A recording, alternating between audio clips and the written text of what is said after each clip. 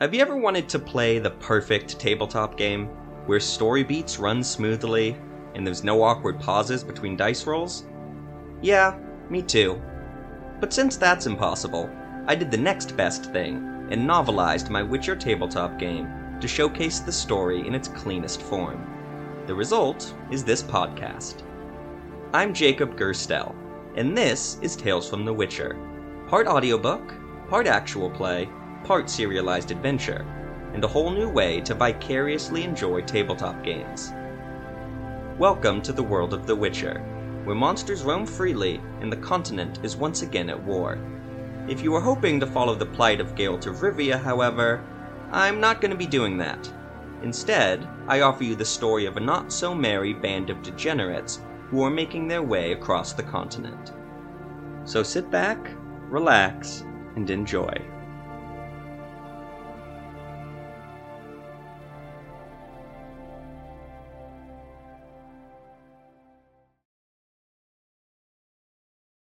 The Last Moment. 18. Ethramel lightly knocked on the open door. The Temerian guards had gotten lax since the summit officially ended the day before. After 3 weeks of bickering and dickering, a grand northern alliance of Redania, Kedwin, Cidaris, Temeria, and Edirn was to be formed. Most of the logistics would be sorted out in the coming weeks, but the main agreement was signed. It stated that Redania would lead the northern military force, and that the Pontar Valley was to remain under Edirnian control. And, of course, trade restrictions on the Pontar River would be eased considerably. This was the detail that mattered most to Ethramel. The diplomats, it seemed, wasted no time in preparing for the journey home. The diplomats' quarter had emptied, and each kingdom worked quickly to break down their camp. Temeria's camp was no different, and Ethramel saw a dozen soldiers collapse a large tent, leaving the commandeered shop unguarded. So Ethramel walked in. He found his good friend, Tobias of Alander, inside, alone.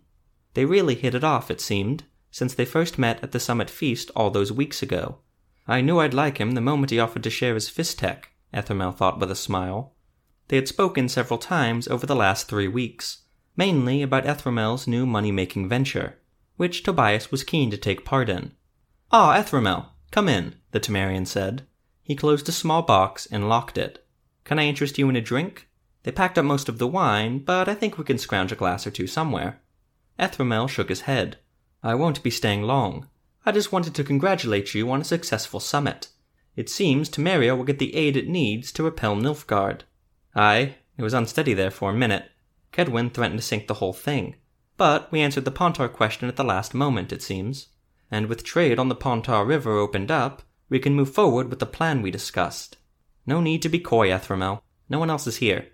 I'll help you smuggle Fistech on the Temerian side of the Pontar, so long as you provide the transport." "Shouldn't be a problem," Ethramel said, and thought, "so long as Jeremiah keeps the crossbow shipments steady. That should be enough cover for my goods."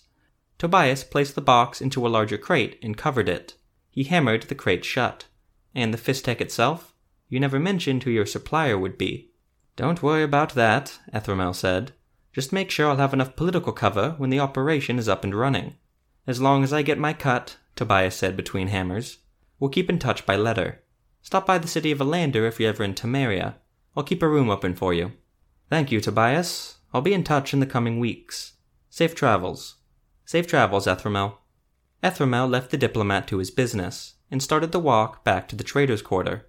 The supplier was the last piece of the puzzle, but Ethramel had spent so much effort keeping the Northern Alliance afloat that he had had little time to pursue that lead. But with everything in place, he could finally... "Ethramel, there you are." The sorcerer turned to see Tobek. The Nilfgaardian looked and sounded out of place wherever he was, and Ethramel wasn't sure he would ever get used to him. "Tobek, to what do I owe the pleasure?" "Have you seen Yana?" Tobek asked. "Not recently, thank the gods." Ethramel had spent much of his free time learning magic from the sorceress. He had approached Yana shortly after they delivered the Mars Stone, demanding she keep her end of the bargain and teach him to control his powers better. Yana smiled and said she would happily instruct Ethramel in the magical arts.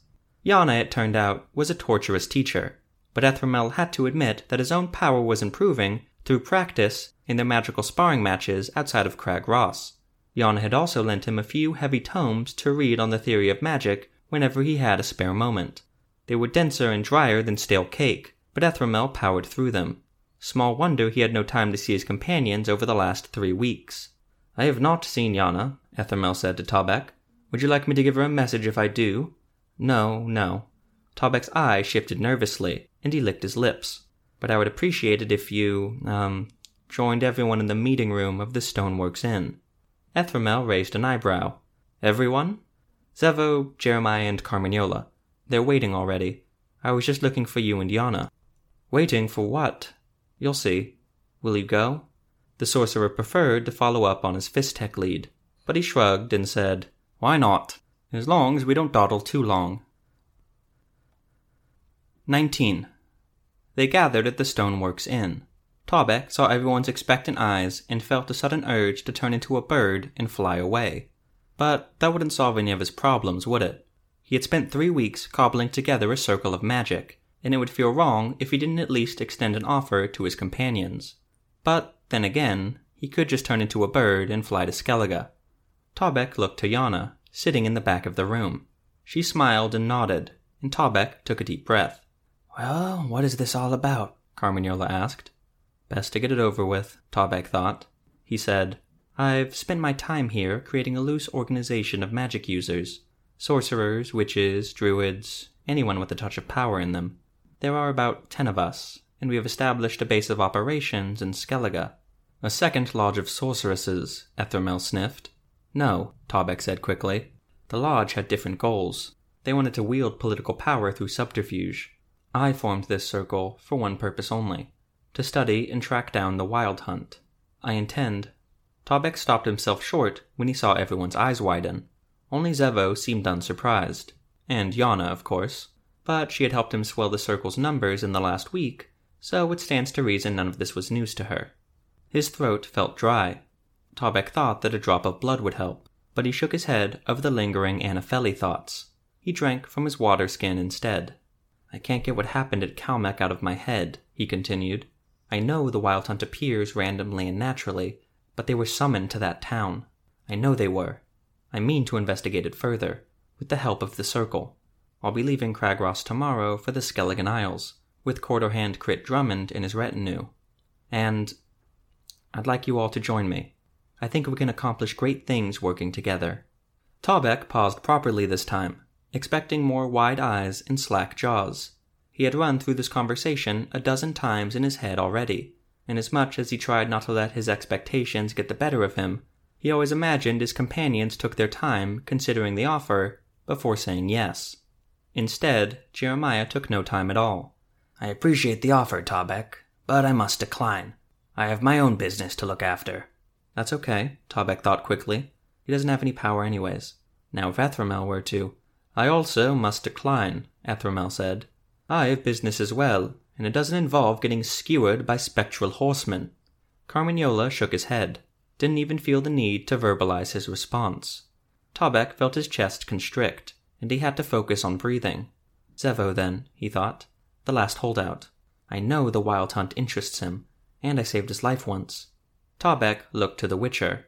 Surely he sees the importance of this. Surely he— "I'm sorry, Tobek, but I also must decline."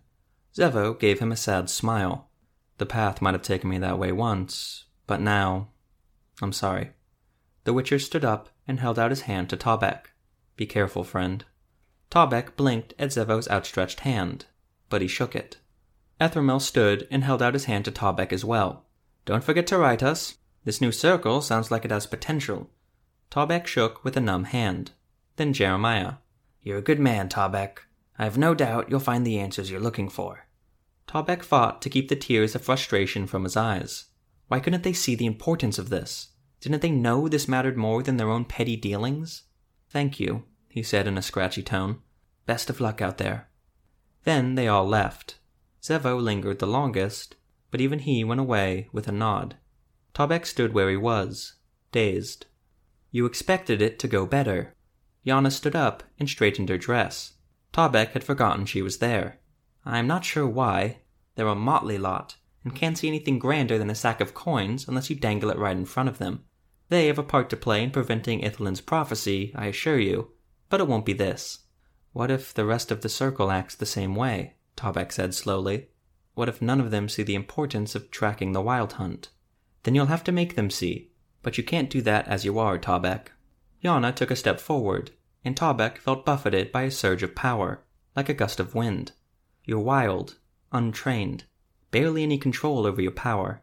Why should any of these people, most of whom have lived over a century, respect you? You must earn it. How? Our kind respects power, and you're an untapped source for it, Tobek. I can help you hone it. Yana paused. It might also help you control your thoughts. I know you've struggled with keeping them all in order, in keeping them all human. Tobek averted his gaze. Yana was integral in getting him in touch with many sorcerers and sorceresses, true, but he wasn't sure he completely trusted her. So Tobek was surprised when he said, "What do I need to do?" Yana smiled and waved her hand behind her. The air opened up in a green circle, as if swept away with another gust of wind.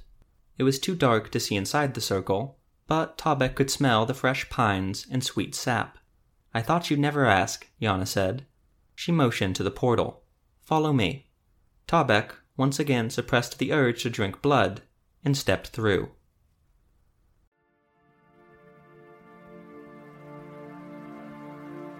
That'll do it for this episode of Tales from the Witcher. This podcast is written and produced by Jacob Gerstel.